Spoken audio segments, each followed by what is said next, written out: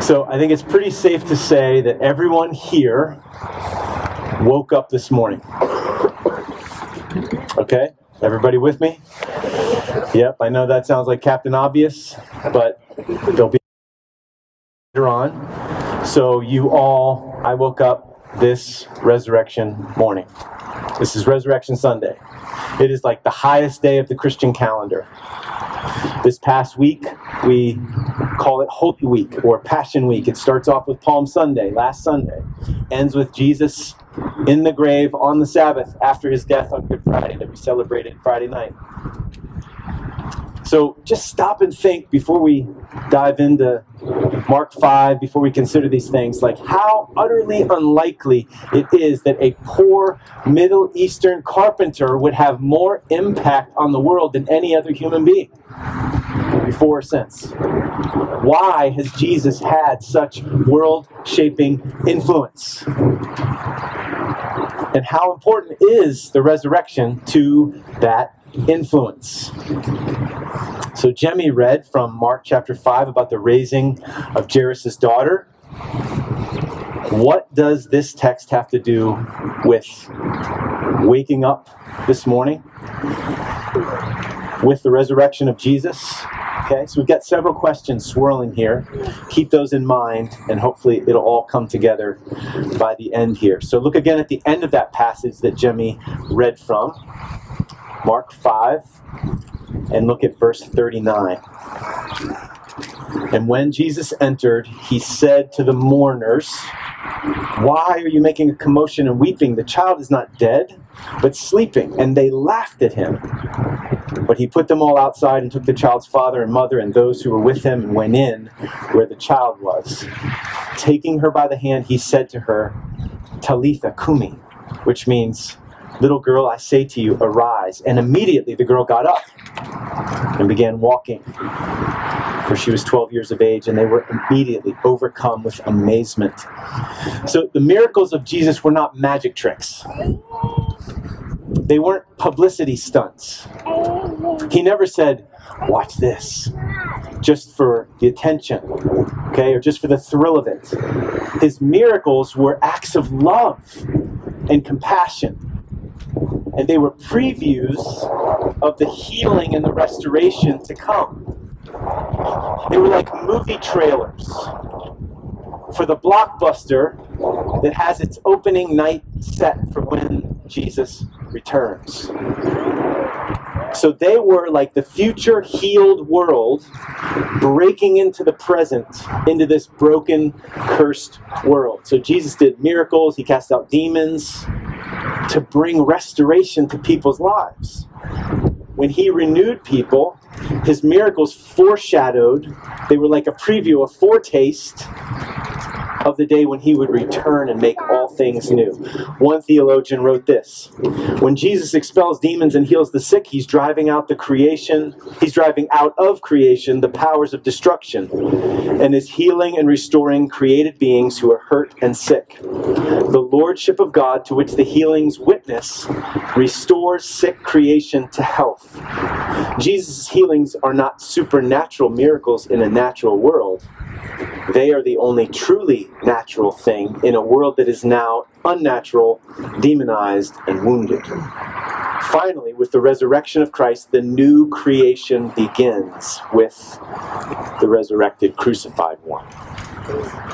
So if that's true, what might the resurrection of this little girl point to? So certainly it was a wonderful, marvelous act of compassion to this family.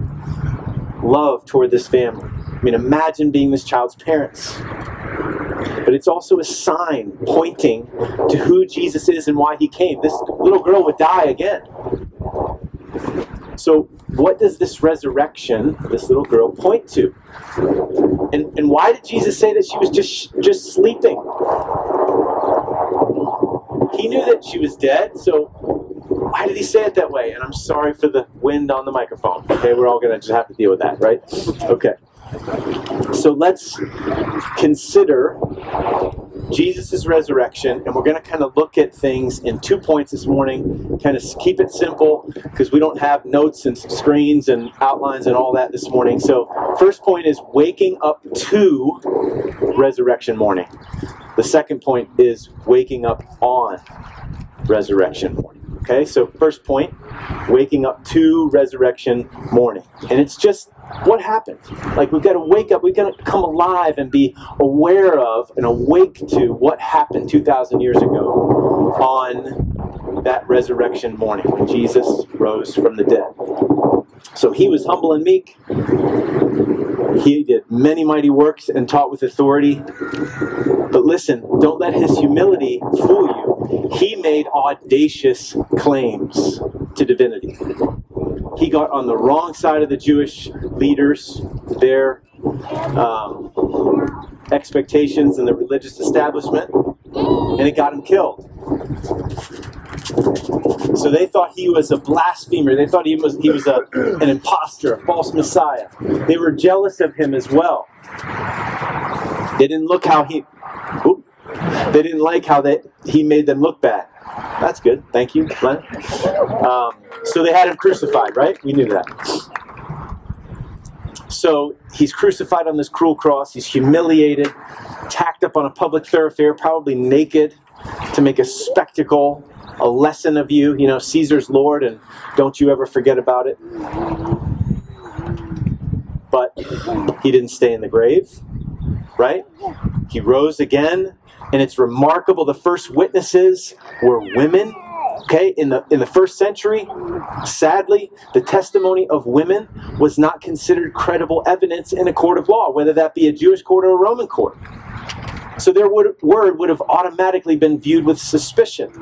So if you're trying to write some propaganda, this is not a good way to do it in that day and time.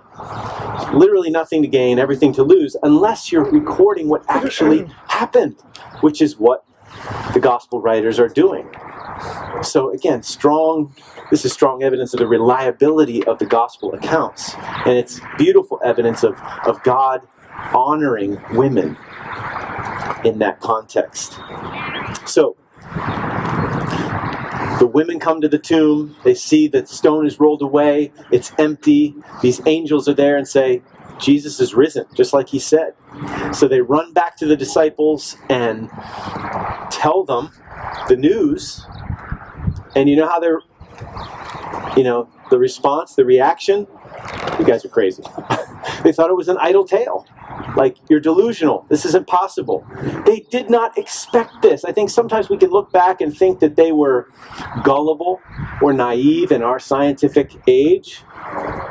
But they didn't expect a resurrection. And they thought that the women were crazy, speaking crazy talk.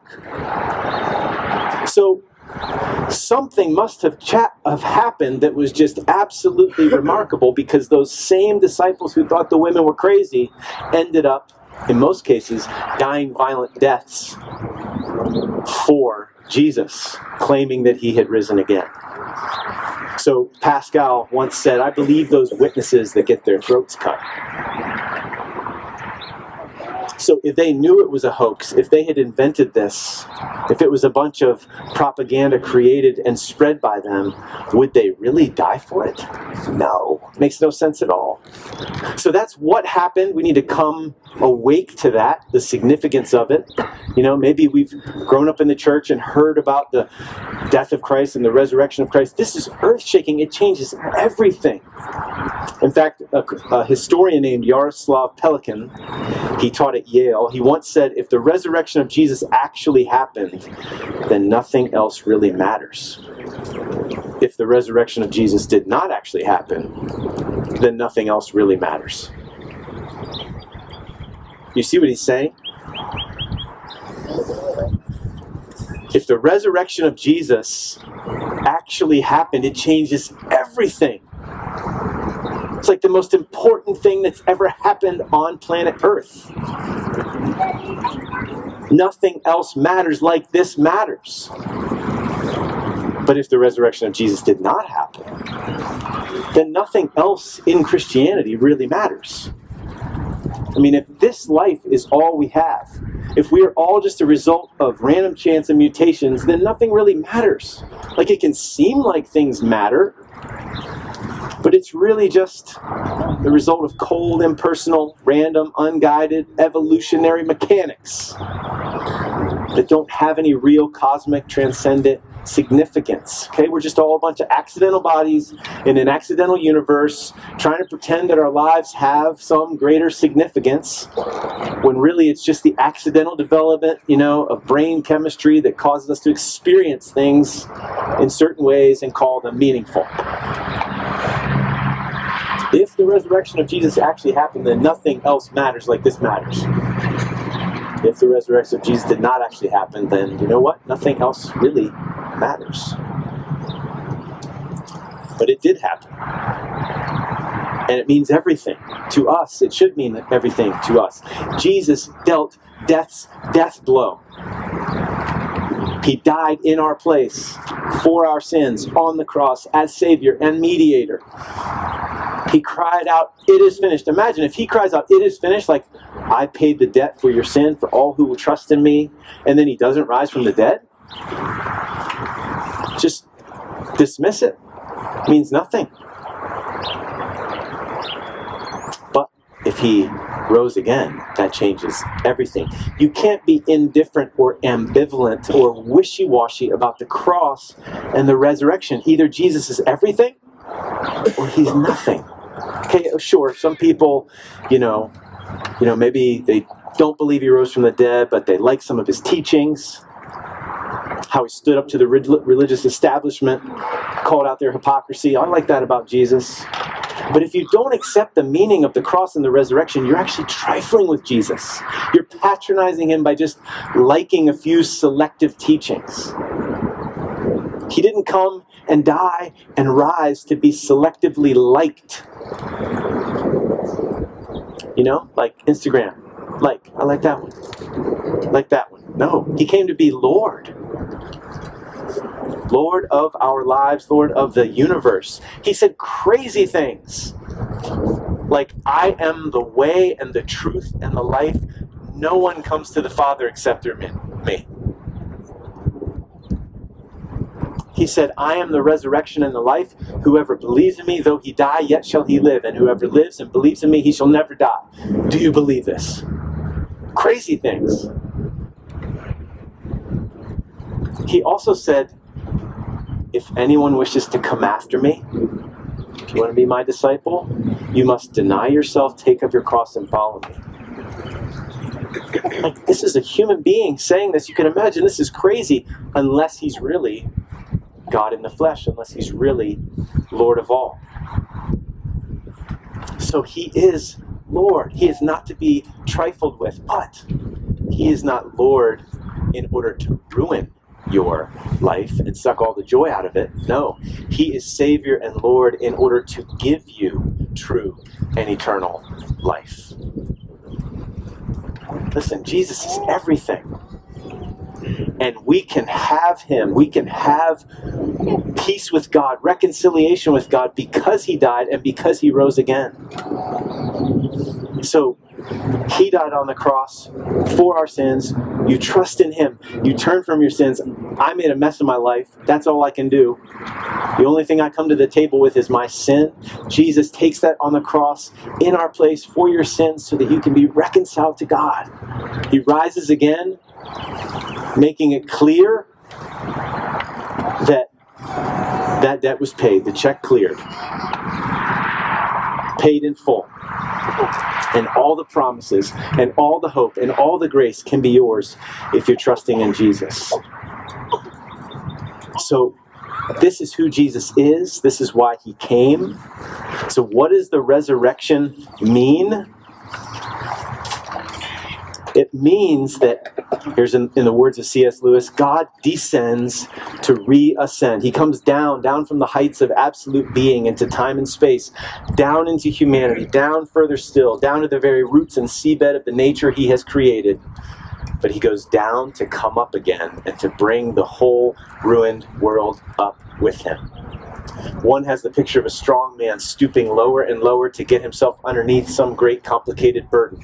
He must stoop in order to lift. He must almost disappear under the load before he incredibly straightens his back and marches off with the whole mass swaying on his shoulders. I am the resurrection and the life. Whoever believes in me, though he die, yet shall he live. And everyone who lives and believes in me shall never die. Do you believe this? This makes all the difference in the world for us. Certainly for eternity, but also for this life. I think it's probably true that every Easter, every Resurrection Sunday, I think of Johnny Erickson Tada. So, if you're not familiar with who that is, she's 72 years old now, and she's been a quadriplegic since a diving accident when she was 17. Listen to what she said back in 2013. She said, "I can still hardly believe it. I, with shriveled, bent fingers, atrophied muscles, gnarled knees, and no feeling from my shoulders down, will one day have a new body. Light, bright, and clothed in righteousness, powerful and dazzling." Can you imagine the hope this gives someone spinal cord injured like me? Or someone who is cerebral palsy, brain injured, or has multiple sclerosis. Imagine the hope this gives someone who is manic depressive, and we could go on and on. No other religion, she says, no other philosophy promises new bodies, new hearts, and minds. Only in the gospel of Christ do hurting people find such incredible hope. So do you see how precious the hope that was won at the resurrection is to us? Like how precious is it for persons born with debilitating disease or disability, or who suffer traumatic injuries and become disabled? How precious is it for the person who's made terrible mistakes and is plagued every day by regret and shame? How important is it for those who've been abused and traumatized? How important is it to know that there's an actual reckoning to come? That justice will ultimately be served, especially for those who have suffered injustice that can never be made right in this life. Or how important is it for someone who gets sick at a young age and faces an early death? Or how important is it for a person who's been confined to a small room in a nursing home for the remainder of their days? How important is this hope? Do you see what the resurrection means? Here is hope. Real, eternal, unshakable hope. Josh read that passage in 1 Peter that speaks of a living hope. Blessed be the God and Father of our Lord Jesus Christ. According to his great mercy, he's caused us to be born again to a living hope through the resurrection of Jesus Christ from the dead, to an inheritance that is imperishable, undefiled, unfading, kept in heaven for you. That hope is the basis of our hope every day. And it's an anchor for our souls when we're blown and tossed in the storms of this life. Like it says in the book of Lamentations, in the midst of the hardest times, "But this I call to mind, and therefore I have hope. The steadfast love of the Lord never ceases. His mercies never come to an end. They are new every morning. Great is your faithfulness." That is ours if we are in Christ. If Christ is ours and we are his, then we have the steadfast love of the Lord in Christ. His mercies are ours. They are new for us every morning. We can never dry them up because we used too many yesterday. He's a self-replenishing supply, and his faithfulness is great. So that's what it means to wake up to the resurrection, to resurrection morning, the meaning of it, the significance of it. Now what do I mean by point number 2, waking up on resurrection morning? So in plenty of cultures, not just ours today, sleep has been used as a euphemism for death, right? Everybody know what a euphemism is? Okay, it's like an indirect or more delicate, perhaps more tactful expression that's used in place of something that would be more blunt or sometimes more accurate of a description. So sometimes we do this to avoid the awkwardness or the unpleasantness or the offensiveness of a blunter expression. So it can be employed to avoid taboo, just to be more discreet, So we use the word restroom. Restroom. Bathroom. You know, water closet. Was that a British expression? You know, there's plenty of euphemisms for bodily functions. We're not going to review those right now. But, you know, it's not an annoying telemarketer. It's a courtesy call. You're not old, you're seasoned. I'm not sick, I'm feeling a little under the weather. I'm not unemployed, I'm between jobs. I didn't vomit, I tossed my cookies. I'm not sure how that one helps. I don't know what the etymology of that one is. He's not drunk, he had a few too many. Or to start to get a little more serious, we had to put our cat to sleep instead of euthanize. Maybe even euthanize is a euphemism. In fact, I was looking up examples, and one writer wrote, put to sleep. When an animal is hurt or injured, it may be euthanized or put to sleep. The writer couldn't even get herself to say, put to death. So, death actually has a number of euphemisms, doesn't it? They're no longer with us. He passed away. He was laid to rest, which means he died and was buried, right? So sleep is a euphemism. It's actually used for death in the Bible. He slept with his fathers, okay? Means he died and joined his ancestors in the grave. So sleep is a euphemism for death. It makes sense, doesn't it? In fact, just yesterday, there was a little bit of a lull between commitments, and I laid down on the beanbag chair with a book to read. Which, if you lay down in that beanbag chair with a book to read, it means taking a nap. So anyway, I woke up, and Papa Russell sitting in the chair, taking a nap. And Pepper, our dog, was on the floor, taking a nap. It is a little bit eerie, isn't it? How much sleep can look like death for a person or for a dog. We even have the saying, he was dead to the world, which means like a really deep sleep, right? So here's the point. Whenever I do a funeral, oftentimes I mention Ecclesiastes 7:2. It says, it is better to go to a house of mourning than a house of feasting.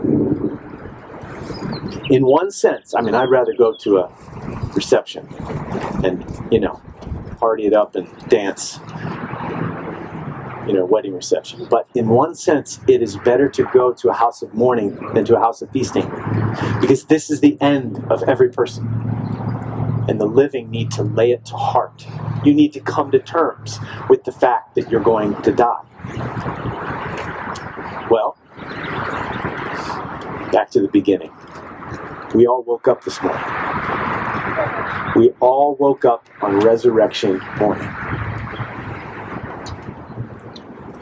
You participated, whether you knew it or not, whether you realized it or not. You participated in a rehearsal this morning. You woke up on resurrection morning. This morning is actually a preview, or you could say a dress rehearsal. Like, listen, no matter what you believe, you need to know there is a day coming. The resurrection day is coming. The prophet Daniel speaks of it in chapter 12, verse 2. And those who sleep in the dust of the earth shall awake. Sleep, you hear the euphemism there for death. Some to everlasting life, and some to shame and everlasting contempt. So, resurrection day is coming. To everlasting life, for those who are trusting Christ, or everlasting death, for those who reject Him. New heavens and new earth, or hell. Either well done, good and faithful servant, enter into the joy of your master, or depart from me, I never knew you.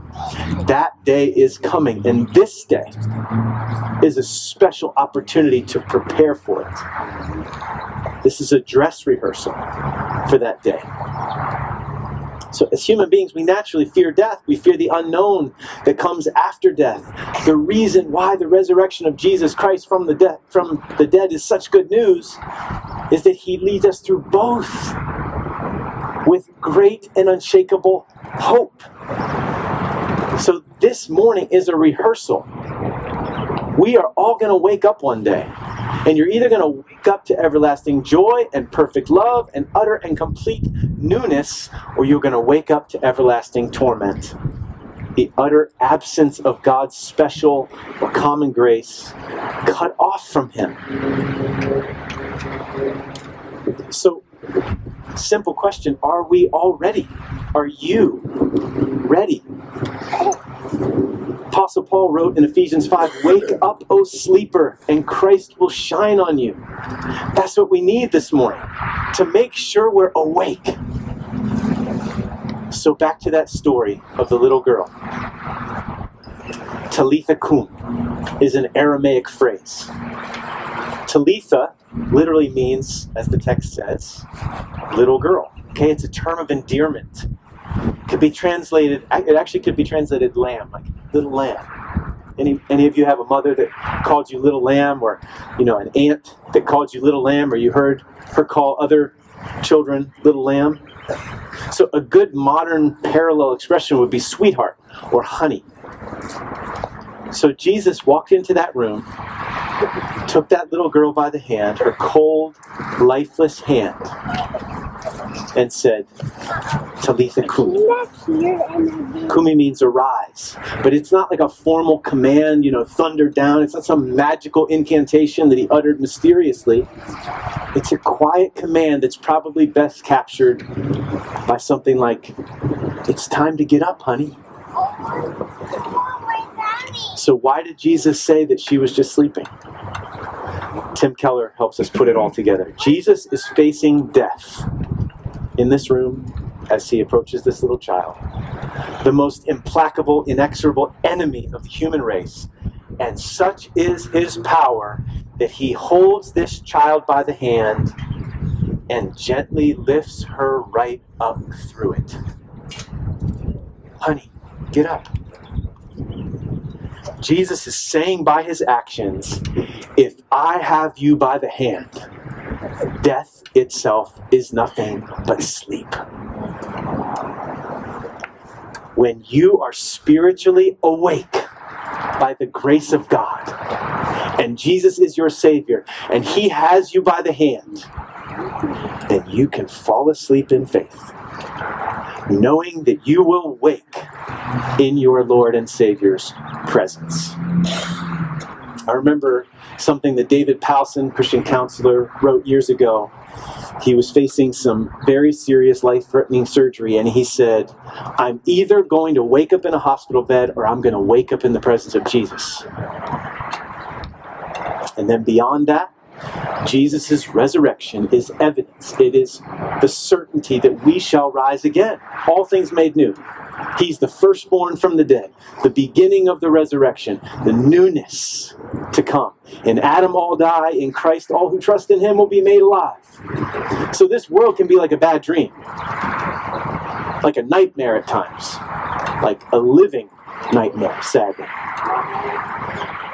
But one day we are all going to wake up.